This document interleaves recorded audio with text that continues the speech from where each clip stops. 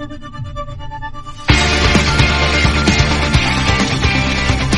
ever get the feeling that everything in America is completely fucked up? You know that feeling that the whole country is like 1 inch away from saying, that's it, forget it? Yes, because even in our punk rock film about taking down authoritarianism, we've had exactly one female-led band this entire movie. Why does punk have a problem with women? I'm Sarah. I'm Robert, and this is Pump Up the Minute. Today we're talking about minutes 89 to 92 of Pump Up the Volume, which begins with Nora driving off, Mark in the passenger seat, as he turns on his theme music, but in this case, it's the Concrete Blonde cover of Everybody Knows.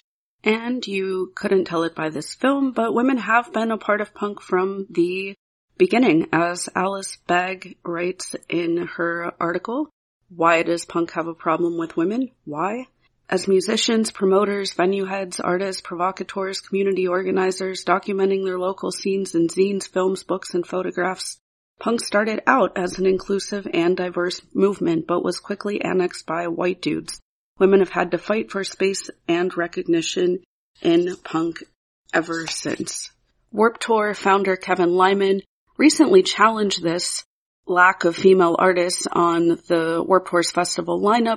He blamed the women, saying there just aren't enough female bands out there to book. And Alice Bagg responds, maybe there really are fewer women now making punk music, but if that's the case, it's because they've seen so few examples of female visibility at festivals like Warped that it doesn't occur to them that being in a band is an option. Maybe it's because men are more likely to have the time, confidence, and disposable income necessary to make a band happen. Maybe it's because men don't have to face constant objectification in the pages of guitar magazines or the archetypal patronizing music shop dudes or the steady line of snarky stage techies. Maybe it's because women on the road face a set of obstacles that men in bands will never have to consider. Sexual harassment, gendered violence, isolation, rape. Maybe it's because the men who enjoy the freedom of the road aren't worn down by the exhausting, pervasive sexism of promoters, venue managers, and should they garner the gaze of the music press, a media that is still by and large made by, for, and about men.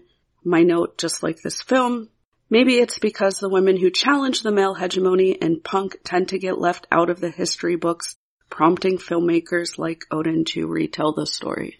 So, we get Concrete Blonde, and that's it. Yeah. And I don't know if it adds to that problem or takes away, but at least in the moment it feels like Concrete Blonde just plays magically. Because we don't see yet how Mark is playing music, and it just kind of comes on as soon as they're driving.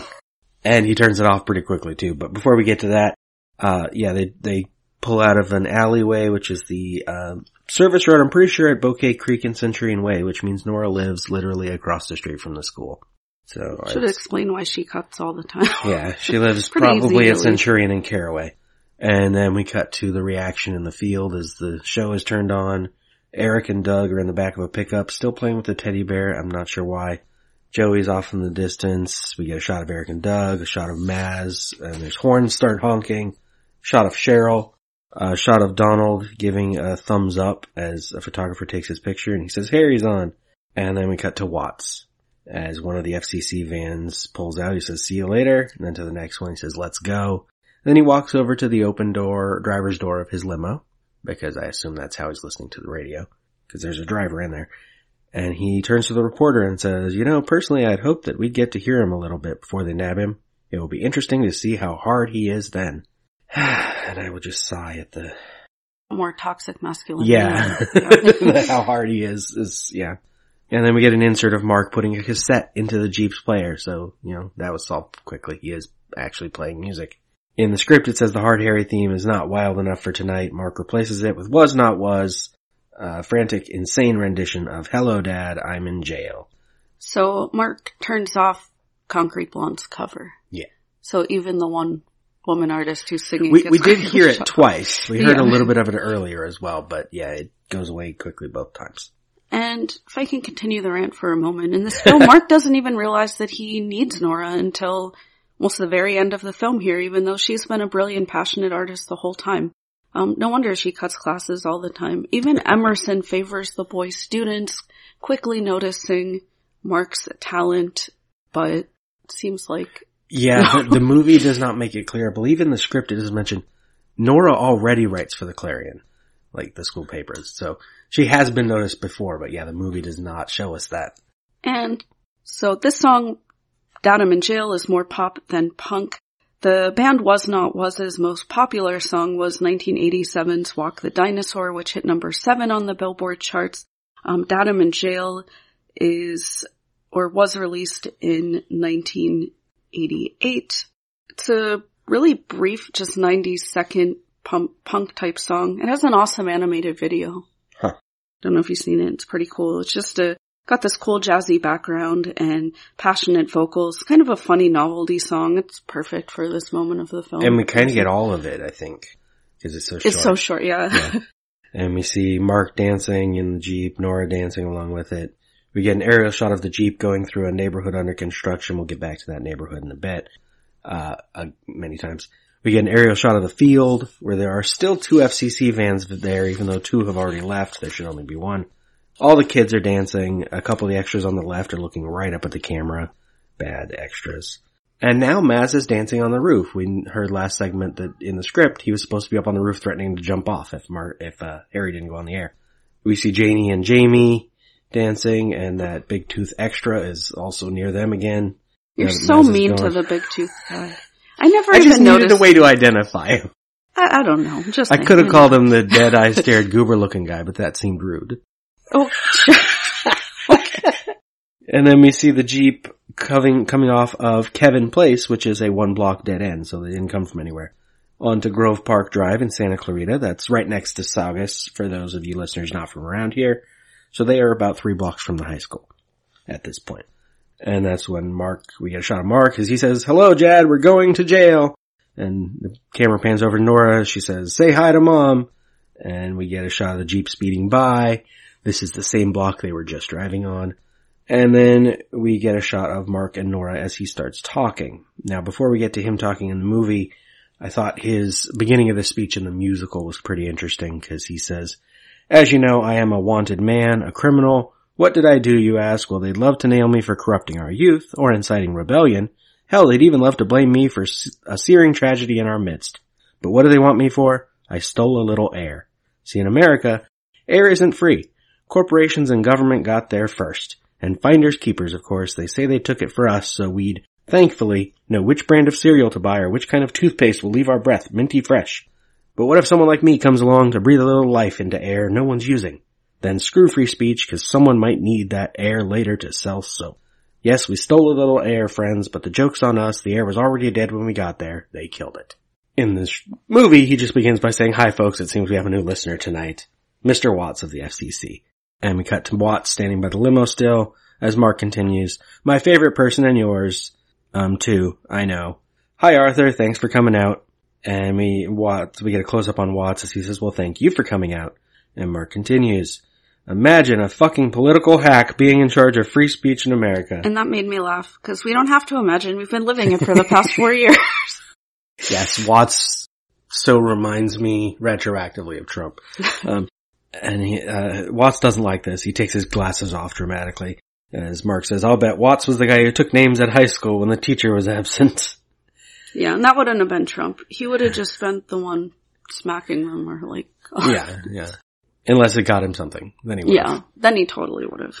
And Watts says, "This is the problem with free speech."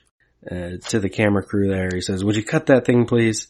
And Mark says, "He's the kind of phony in politics who wears a wig." Also like Trump. And Watts closes the driver's door and walks to the back seat. And as he says to the camera crew again, "Would you just turn the damn thing off? Christ." And then we get the Jeep on Grove Park Drive again, passing Kevin Place. Then we get the exact same location, just a slightly different angle as the 2 FCC trucks try to turn around. So they missed them by literally less than a second, which is impossible. And then the Jeep again, and I'm pretty sure the hydrant on the right is the same fire hydrant that was just on the left. They just keep driving back and forth on the same street for the shooting, which is silly. And then we get a shot of the Jeep and the FCC trucks, and there's that same hydrant again. And then we get to go back to Watts. He's in his limo. He's on a car phone. Says he's obviously moving. Just pull everything over on wheels. And Mark starts up talking again. In the script, he has a little more to say. He says, people say my ideas are dangerous. Well, that's bullshit because there's no such thing as a dangerous idea. There are only stupid and smart ideas. For example, let's say I suggest that every third American girl be branded and sold for $1 to the Russians. Is that a dangerous idea? Would there be censorship of my right to suggest it? No, because it's a stupid idea that'll never fly. Like when I suggest suicide is thinkable, suddenly I'm not allowed to say that. Suddenly I'm out of control. Suddenly I'm irresponsible and dangerous. Well, I say they're dangerous. Welcome to Radio Free America, and this is where the movie cuts in. America's ready. I'm ready. I want 1,000,000 voices crying out in the wilderness. Jesus, let's get serious. So first off, I don't think I agree with that, because stupid ideas can be quite dangerous. Yes. And again, we've seen this quite a bit in the past 4 years with, just waving at everything. Mark's fully embracing his large audience, I feel like, for the first time here. Mm-hmm.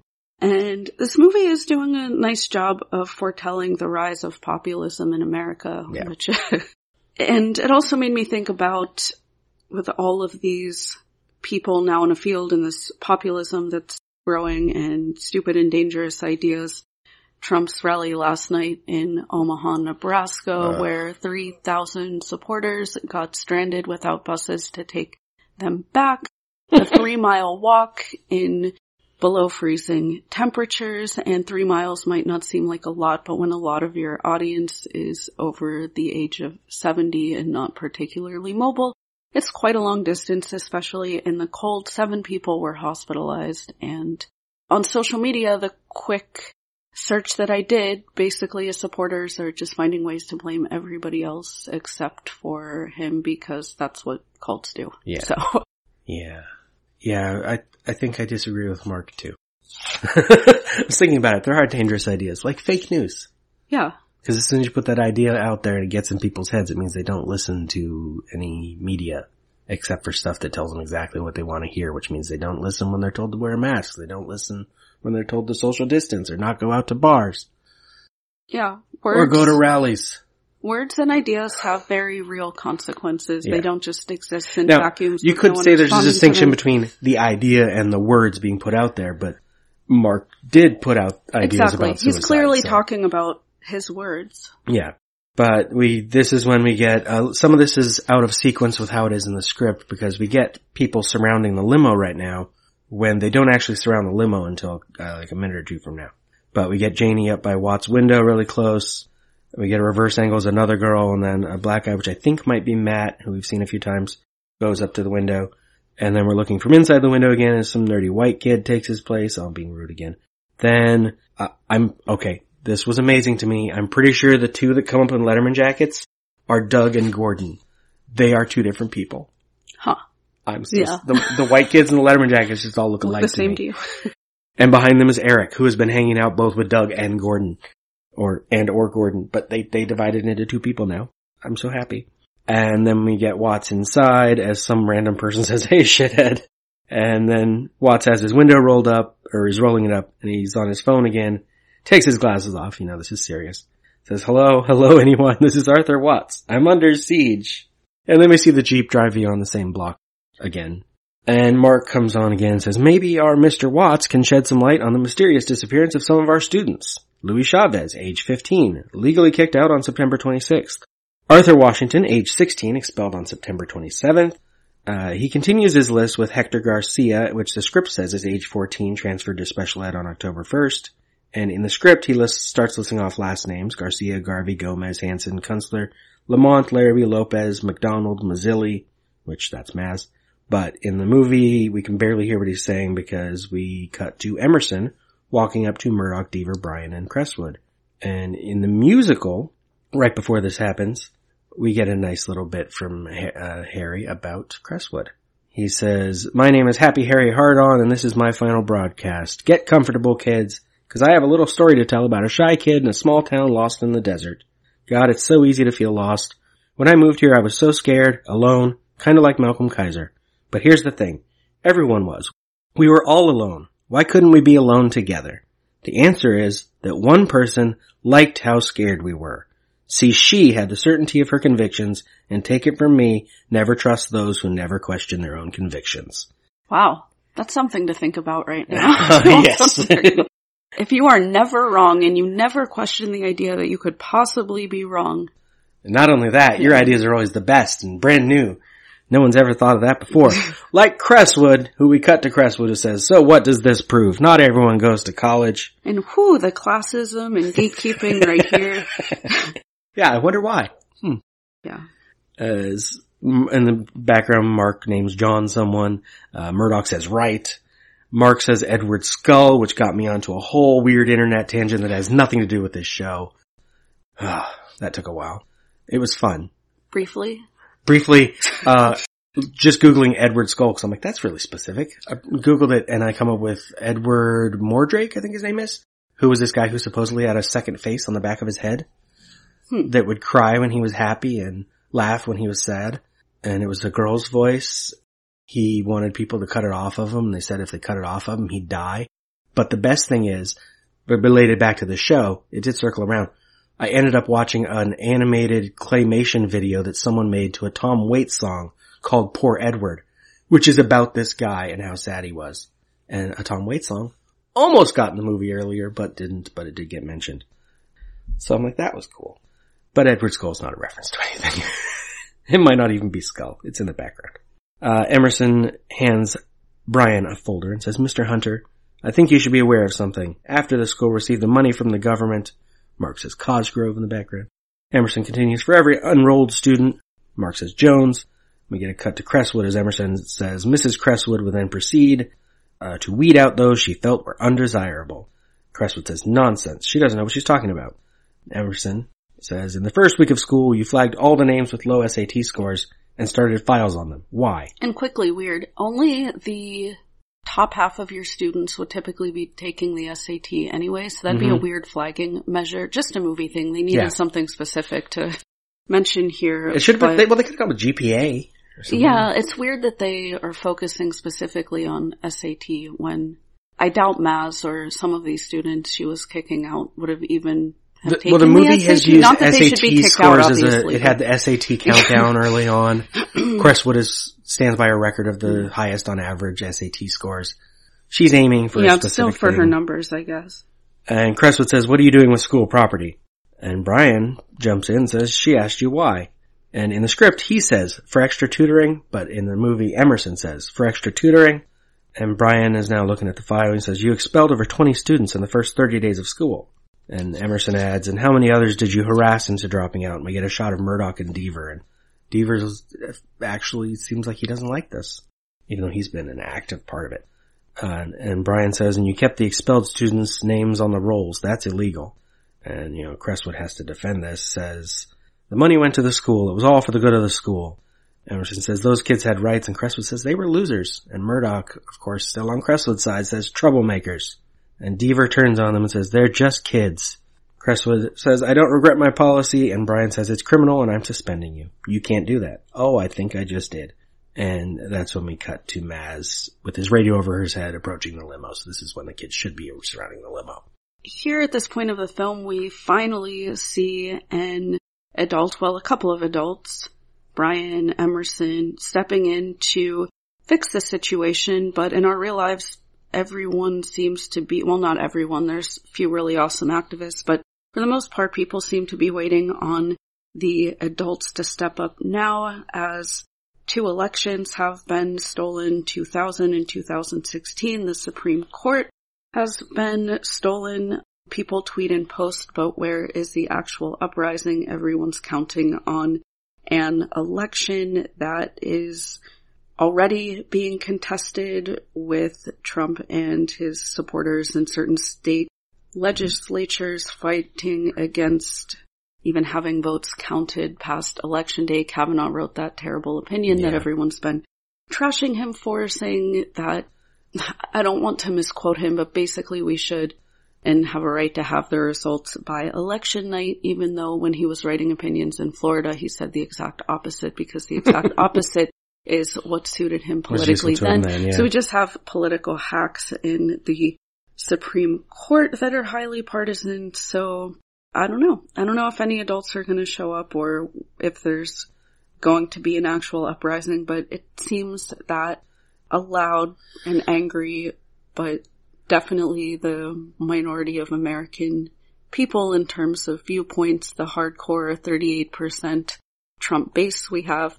How long will that hold? If you have not voted yet, make sure that you turn your ballot into a valid drop-off box, or that you put on your PPE and you vote in person.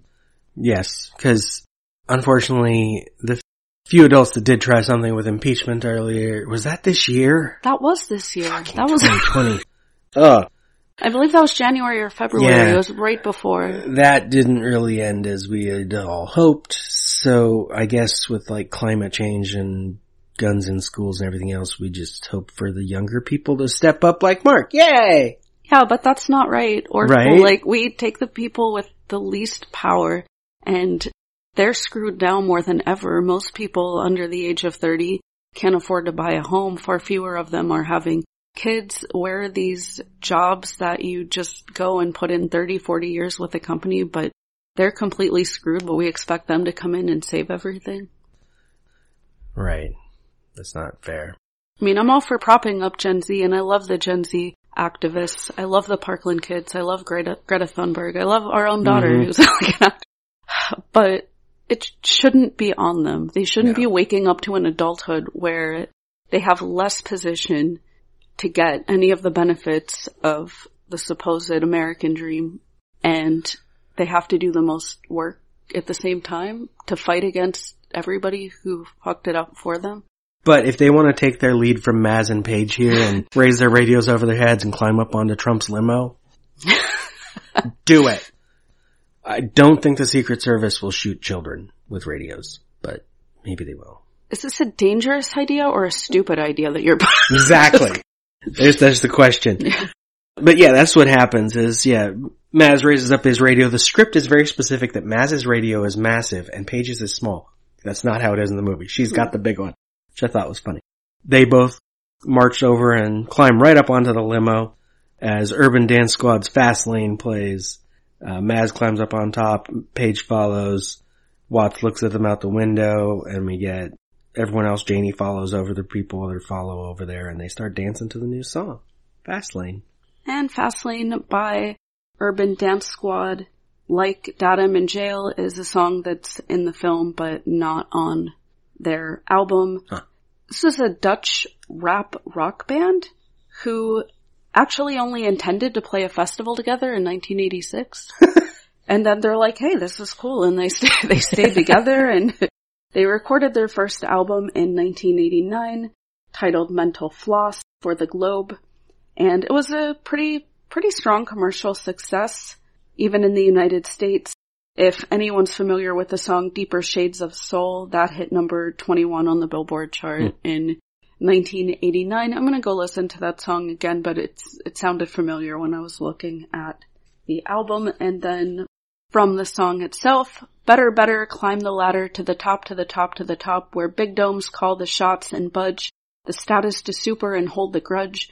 Going your way, the unfair play, obedience to what you say. Hey, for your presence, they stay the hell away. A free doorway, things are okay no matter what they say. That's only hearsay. They choke in the smoke while you consume a J. Stay ahead of the game, clock the game. Stay ahead of the game, clock the dames. Gain the fame, ready to tame. Some feel the pain. Some haul you name. Ducks stay lame while you're living in the fast lane. Nice. And we get Mark and Nora dancing in the Jeep. He's dancing more than she is. She's busy driving, keeping away from the FCC vehicles. And we get a nice crowd shot around the limo because it includes Eric, Doug, Gordon, Cheryl, Janie, and Jamie, the wedding dress girl, reporters, and Maz and Paige up on the roof dancing. So it's a whole bunch of the extras, or the supporting characters, together. And inside the limo, with the window closed, Watts is on his phone again and says, please get some help. And right before the segment ends, we cut to police cars speeding through an intersection we've seen a couple times in this movie. Haskell Canyon and Bouquet Canyon, which is right by the post office box place. And the script says, the police have now joined the absurd chase. I would point out they're going the wrong way to get to where the Jeep is. Or where the school is. Speaking of adults who don't get things done, I'm going to promote Michael Myers Minute one more time because I was thinking about it yesterday. And that's what slasher films are all about. The kids have to take care of themselves, and most of them end up dead because the adults fuck it up. And if you want to hear more feminist commentary like my Women in Punk rant today, or more about reproductive issues and rights as it pertains to our newly disproportionate Supreme Court. If you really enjoy light, fun topics like these to help you clean your house or, whatever, take a nice drive in the car, you can listen to Life as a Playlist, and you can follow Life as a Playlist on Facebook, Twitter, and Instagram. Speak out! They can't stop you! Find your voice and use it! Keep this thing going! Pick a name, go on the air. It's your life. Take charge of it. Do it! Try it! Try anything!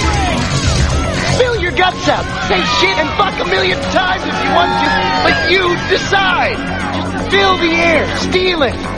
Keep the air alive. Follow this show at Pump Up the Minute on Twitter, Facebook, and Instagram, or check lemmingdrops.com for links. Talk hard.